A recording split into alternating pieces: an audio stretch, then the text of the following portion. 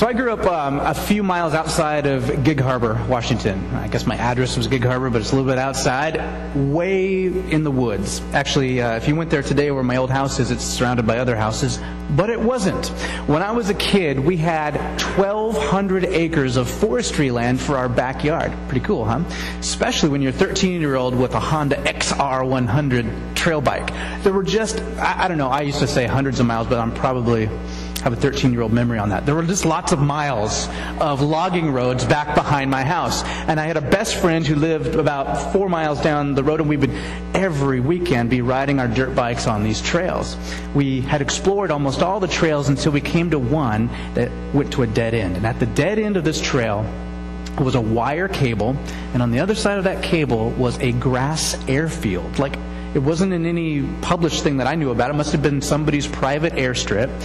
And right next to that wire cable was a sign. I remember it vividly. A big white sign which in red letters said, "No trespassing" on top, "Beware of dog" on the bottom, and in the middle had a black head of a dog, like a big fat pit bull head with the spiky collar. You know, the typical "Beware of dog" kind of sign.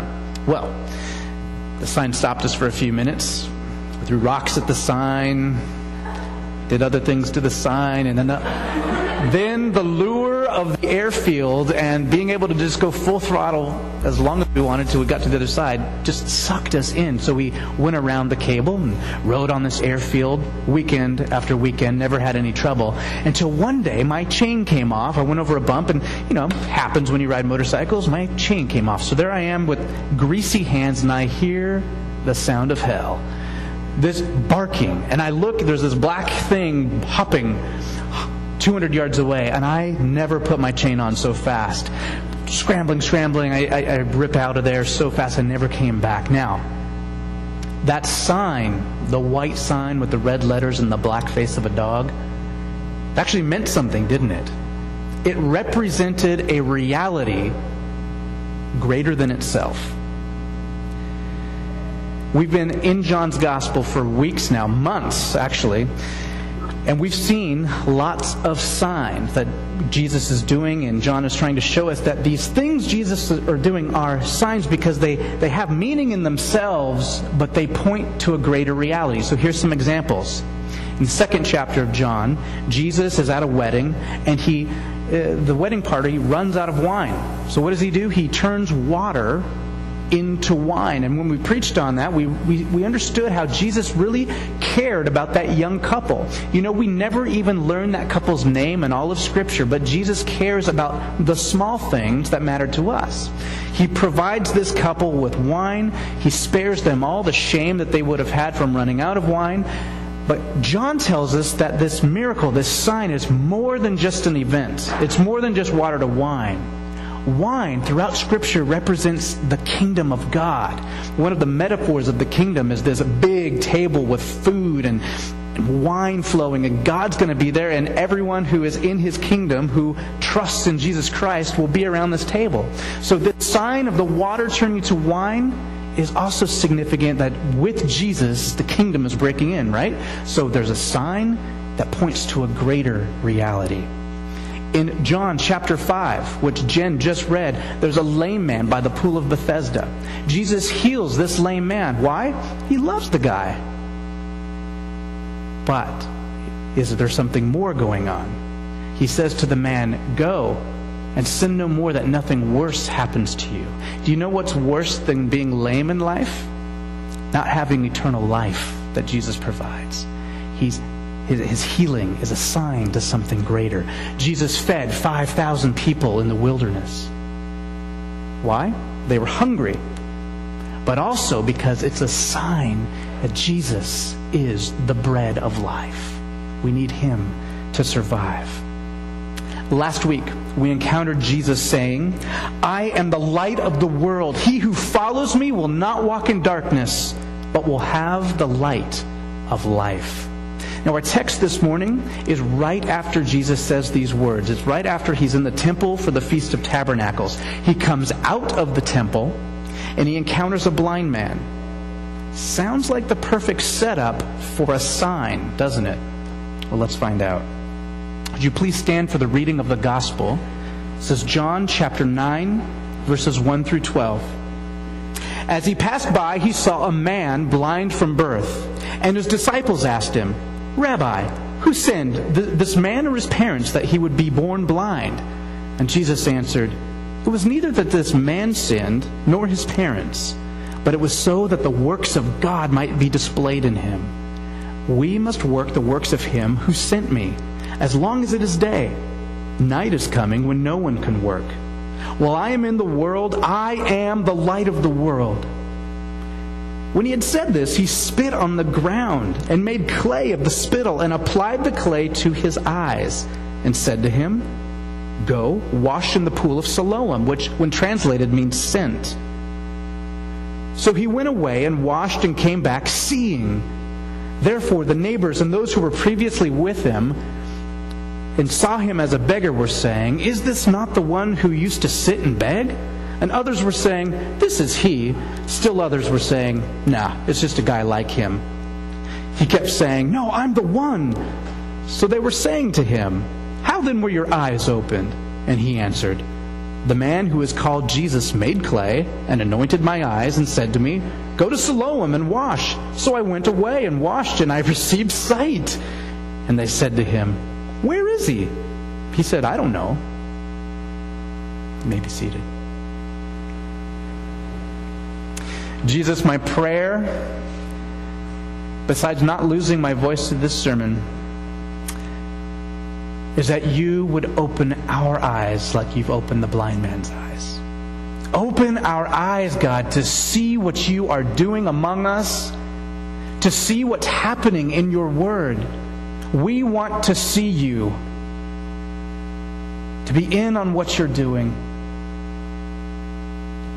Lord, we confess that so many of the things that we think and do keep us from seeing.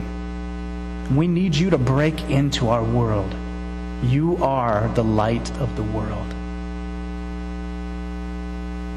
Jesus, we want to encounter you.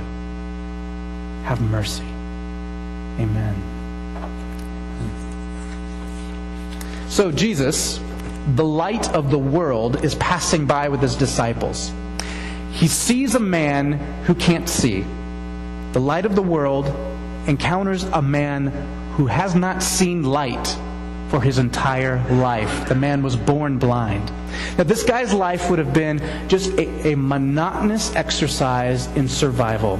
In Jesus' culture, they didn't have special services like we do. They didn't have Braille on ATMs. Well, they didn't have ATM, right? But they didn't have Braille and stuff like that. You're pretty much a social outcast if you were a man or a woman born blind. So what you had to do to survive was beg. And people would sit outside the gates of the temple where folks would come and give their alms. They would give gifts. That's how he made his living. He would have been viewed with some suspicion, maybe even contempt by the average person who didn't have a unique blindness or lameness like this guy had. And here's why. In fact, the disciples betray the reason why. The disciples want to know the reason he's born blind. They want to know the cause of this man's affectedness. They have only room for two answers. Because in the first century, there was a popular theory that those born blind or those with lameness or any other kind of uniqueness were that way because either their parents sinned or they somehow sinned. Now, this is crazy, even in the womb. And I think they get this from Jacob and Esau wrestling in the womb. Doesn't it sound pretty crazy, right? So like this guy, they actually believe could have sinned in his mom's womb, and this is why he's born blind. Notice how close-minded and extremely dehumanizing that view is. What if something like that happened to you? What if one of your children were born blind or lame? And everybody who was normal, quote unquote, thought you must have done something wrong, or that your child had done something wrong. How is it that only these two views exist? It's crazy. The idea of sin being the cause of a person's blindness or lameness or mental illness or whatever is only a decent theory or a decent view if you are what kind of person? If you're a healthy person, if you're a wealthy person, if you're a person of means, a person of stature. Basically, it's a good theory if people can't look at you and wonder what you did wrong. Right? Now, Jesus makes short work of their theological question. He gets to the main issue. The issue isn't the blind man's sin or the blind man's parents' sin. The issue is sin in general. See, when people rebelled against God in the very beginning of human history, sin entered the world, corrupted everything. The whole creation, people, plants, animals, rocks, water, all of it is God's creation. And He declared that it is good. The people are very good. In fact, the Christian perspective believes that all creation, even today, is good, but corrupted because of evil that entered the world when we rebelled. So, the blind man wasn't blind because of a specific sin. He's probably blind because his genetic code got mixed up when his cells were splitting as an embryo, right? It just happens because our world is no longer Eden. Sin has entered the world. Now, the great hope is that one day Jesus will return, bringing His kingdom, righting everything that's wrong, recreating everything that's broken, and things will be better than we can possibly imagine. And don't get me started. That's a completely another sermon. I just love, this is my hope. I hope this comes out. This is why Leonard Streets is here. This is why the church exists, because we stand in the gap with the best news in the entire world. That even though you are here today, maybe you're broken about something. But God promises to fix the brokenness. One day, it will all be made right. Wow, that's awesome. Now, the problem with our theories about why this happens to some people and not to others is that we are stuck in a fallen system. Our perspective is all off. If we rely just on our own experience is false. What we need is something or someone from outside of our fallen world. We need someone to come and show us the way, like maybe the light of the world, who comes from heaven to show us what is real and true. Now, it doesn't make sense why bad things happen to people. Why this one's born into riches and this one into poverty. Why this one into health and this one into disease. It doesn't make sense from our perspective, but from a heavenly perspective, every single one of us is a walking, living, breathing opportunity for God's glory to be revealed. Amen? Why? Because John's point here is that every single one of us is born blind. Every single one of us is in some way born blind, unable to see necessarily reality as it really is. We all need the light of Jesus. Now, much more importantly than the theological question of why the man was born blind is the lesson Jesus wants to tell us about our theology should inform our action. It should bring glory to God. J.I. Packer, in almost every class that he starts, he always says, theology is for doxology. Theology is for the praise of God. We think good thoughts, rigorous thoughts about God. But we have a problem if we keep up in our heads and we don't apply what we learn. So God help us if Leonard Street's Covenant Church, if we just come here to hear good facts about Jesus, but don't then become good news about Jesus, that's a problem. The problem with the disciples is they probably don't even see the blind man. Jesus sees the blind man. Now the disciples, they probably would have just walked right by, because people like that, they aren't very noticeable. But Jesus notices the blind man. He has compassion on him. And the disciples, all they see is a theological question. They just want to know why. They don't care about helping him. They don't mention anything about doing anything with the guy. They just want to have their curiosity piqued. Jesus is compassionate. He has mercy on the man and heals him. And check this out.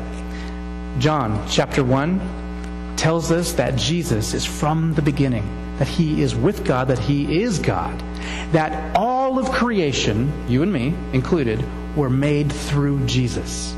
Does anyone recall what the first human being, Adam, was made out of in Genesis chapter 2? It was fashioned out of dust. Now, if you've ever worked with dust, it's kind of hard to fashion anything out of. In fact, most scholars think that it's more like clay, a wet dirt substance. In fact, Adam means earthman, means earthman, created from the earth out of clay. He made us from dust. So here's a sign for you. Jesus makes clay. He puts it on a blind man's eyes to heal him. Is this just a sign? Or is it something more? Is it just a no trespassing sign with a picture of a dog? Or is there really this junkyard dog trying to chase Chris down? What else could it mean? Well, let me try this on you. Could it mean that the original Creator is able to heal blind eyes and make them see? Could it mean something like the fulfillment of Isaiah 35, which we read in our call to worship, that one day God would return and open blind eyes? Could it mean that the light of the world has come down from heaven to do the impossible, to open blind spiritual eyes, to open all of our eyes to the reality that the kingdom is breaking in? Because Jesus has broken in. See, John keeps on presenting us with these signs that Jesus has done. And he wants us to decide, is it just a healing or is it something more? You have to decide. Seriously, I'm serious. You have to. That's what John is putting it here for. That's why we keep reading about these signs. John wants us to decide and to do something about our decision. Now, notice how Jesus tells the man, go wash in the pool of Siloam. Now think about the scripture that Jen read just minutes earlier from John 5. Doesn't this story sound vaguely familiar to the lame man who was sitting by a pool in John chapter 5? I don't believe for a second that it's an accident that John, the gospel writer, included both of these stories. In fact, I believe John wants us to look at them side by side. Holly, I'm going to ask you to just put that first slide up. We look at some of the similarities here. Both men were in the context of a Jewish festival. The lame man from Passover, the blind man from the Feast of Tabernacles. Both of them had a physical illness. John tells us about both of the length of their illness. The lame man was ill for 38 years. The blind man, blind from birth. Both of them include stories about water, Pool of Bethesda. Oops, that's supposed to be Pool of Siloam for the other one. Both of them had the healing initiated by Jesus. Jesus knew about their ailments. He heals instantly. This isn't, hey, take these pills and you should get better in a week or a month. The guys are healed on the same day that Jesus encounters them. They are both interrogated by the Jewish leaders, which comes later on in chapter 9. And then after this interrogation, Jesus finds them both. Thanks, Holly. That's good for now. So the man comes back seeing, totally transformed. In fact, the people who knew him, who hung out with him, said, could this even be the same guy? I mean, that's how it is with Jesus. He can make us unrecognizable by the way He transforms us. Not always on the outside. He transforms us on the inside as well. Someone who knows something about transformation is Jeannie Wagner. And I've asked Jeannie to come share a little bit of her testimony with us because it's good to hear from the people. Thank you, Jeannie.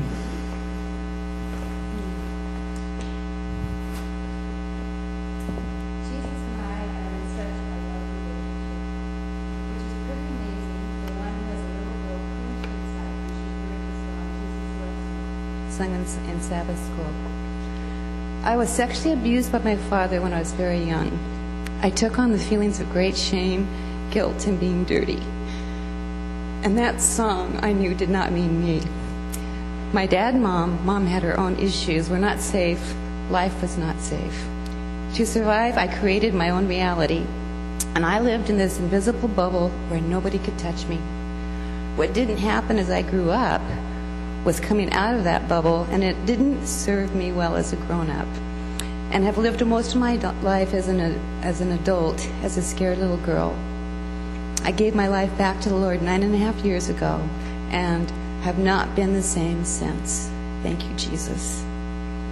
I had buried the memory so deeply that I had no memory of the abuse, but Jesus arranged, through a friend, to consider the fact that I had been sexually abused by my dad, started counseling, was given memories, and the healing began.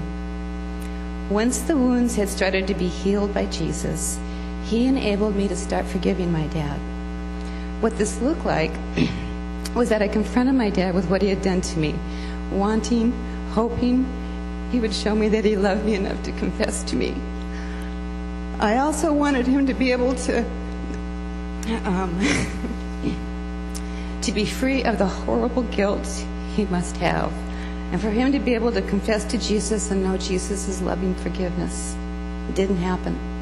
Dad denied that he'd ever sexually touched me, telling me I was full of Satan. My mom and dad actually started attacking me, spreading lies to my brother and sister, saying I was having an affair. I was shocked and deeply hurt by their reaction. This happened in 2002. Over time, because I believe Jesus asked me to, I became willing to be around my mom and dad, having a minimal relationship. I had been freed by Jesus from most of the unhealthy bonds between my dad and myself. So when I heard he had bladder cancer and treatment wasn't working and that he would die in the near future, I did not feel much regret at the thought of losing my dad. When Mom called and said that he didn't have much longer to live, my brother, Emily, my daughter, and went down to be with them. I was not sure how I would feel when I saw him. Thank you, Jesus. I was able to be the comforter to my mom, brother, and daughter. Jesus also enabled me to be able to help Mom take care of him, to actually touch his body. When I saw him, it became really clear that during the dying process, all people come to the same place. Where are they with Jesus? He was an unhappy, miserable man, and I discovered that I really did want him to know how loved he was by Jesus. Mom and I took turns getting up during the night to give him his comfort meds. I heard Mom's alarm go off at 2 a.m, and she slept through it, so I got up. I noticed that a change had happened. There was a sense of peace about my dad. It was like he'd stopped struggling. As a case manager for Visiting Angels, I had been with clients who were close to death and even been there when they died, and not all had this peace about them. I gave him the meds and went back to bed. He died by the time I got up a few hours later. Jesus, let me see him at peace. My mom isn't safe. She hasn't changed and is not someone I share my personal life with. But I have been able to develop a relationship with her where I'm able to be me, Jeannie, around her. It amazes me, but I actually have taken on a more protective role towards my mom and find that I have been able to accept my mom for who she is with all of her stuff and not be threatened. My mom and I talk about Jesus, and there are times when she seems to really even listen to me. And the biggest compliment of all she's ever given me was when she recently told me that she doesn't know who I am anymore. And that is a very good thing. I know what she's seen. She's seen the Jeannie I was created to be, the woman Jesus is calling out.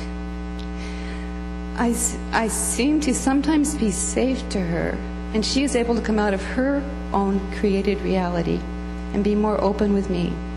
Sometimes she even shares her heart with me. Amazing. Thank you, Jesus.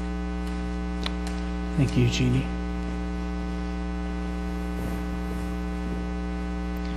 Who is this woman? Jeannie? Or someone like her?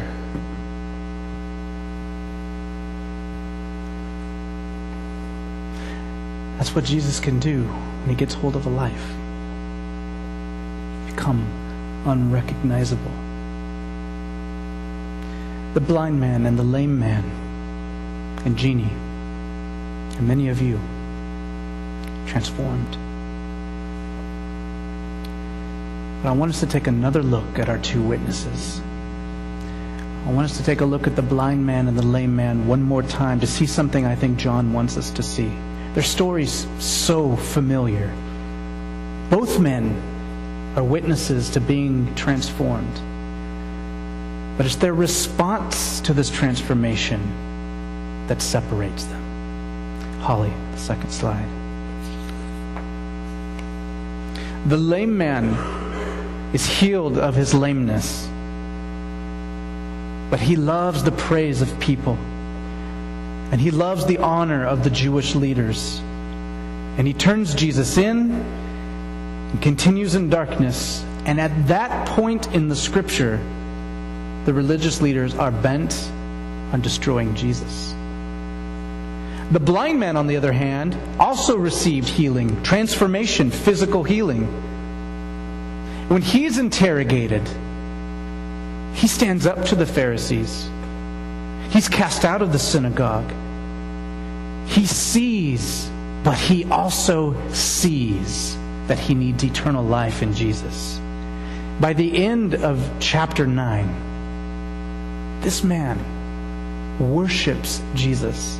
He is the first person in the Gospel of John to worship Jesus.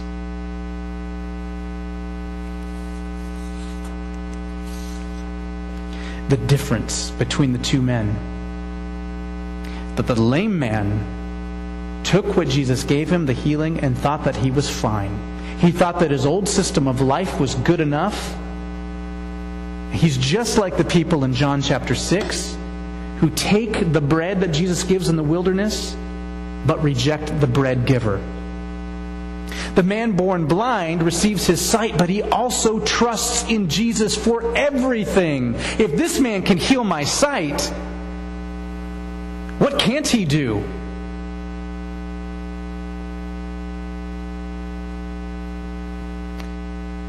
With healing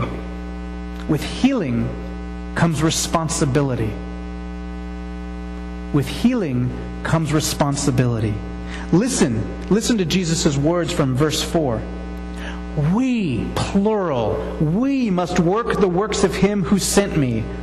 As long as it is day, night's coming when no one can work.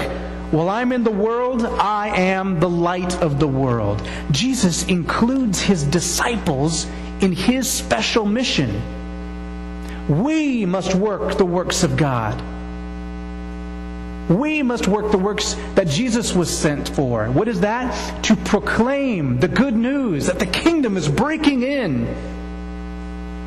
That we proclaim this good news in word and in deed.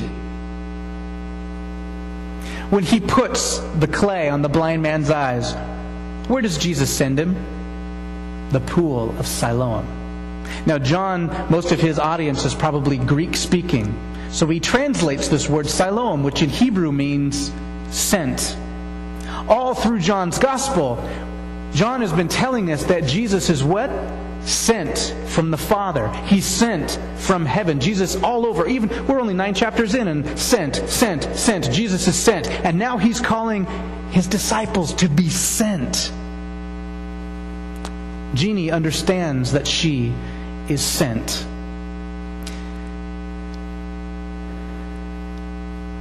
That's why she can even try and make amends in the grace of God. The father who hurt her, and a mother who almost more painfully denies that hurt. That's why Jeannie, you'll see several times a month at Lighthouse Mission, giving of herself for people who don't think they're worth much, helping lead the men there in worship. Jeannie acts and speaks with the love of Christ because her healing wasn't just for her. And neither is ours. Now, for those of us who have been touched by Jesus, who have been in some way healed, we are also sent by him. Jesus, the light of the world, says to all who follow him in Matthew 5, "You are the light of the world. A city on a hill, it can't be hidden. And nobody lights a lamp and puts it under a basket, but out on a lampstand. And it gives light to all who are in the house. Let your light shine in such a way that people will see your good works and glorify your Father who's in heaven." Jesus, the light of the world, sent to save, saves us and sends us. Awesome. How might it look for you to live and speak the good news of Jesus this week? Who could you be praying for? Who could you encourage this week? You possess the hope of the ages. You realize that? I possess the hope of the ages. Are we willing to share it? Are we willing to share it? For those of you who are here this evening and you might think, I feel blind. I need healing really badly. I'm not ready to be sent. Jesus stands ready with open arms to give you sight, to help you see into belief that Jesus is the Christ, the Son of the living God.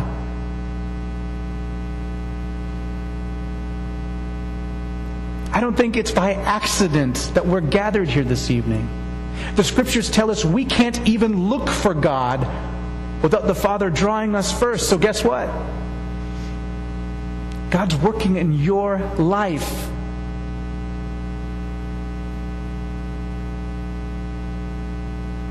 Do you see Him? Do you see Him? Let us pray. Jesus, light of the world, thank you for coming and breaking into darkness. Thank you for your gospel, this very word that illuminates our lives, God. That helps us to see the truth. That yes, we are broken. That yes, we are blind. Yes, Lord, many of us have turned to other forms of comfort and salvation, savings accounts, substance abuse, stuff, harmful relationships, academics, athletics. There is no end to the idols that we often put before you. Thank you for confronting us, Jesus. Thank you, Good Shepherd, for showing us that you and you alone can heal and save and give us eternal life. Jesus, my prayer, our prayer, is that for those of us who are comfortable, that you would afflict us with a burden to be sent. Those of us whom you have healed and are healing right now, you would give us a heart to share that good news with other people, as appropriate in word and deed. And Lord, for those of us who are here, and those of us who are unable to be here because we just need healing, have mercy, Lord. Open blind eyes. Renew the strength of lame legs. Loosen the tongue of a deaf mouth.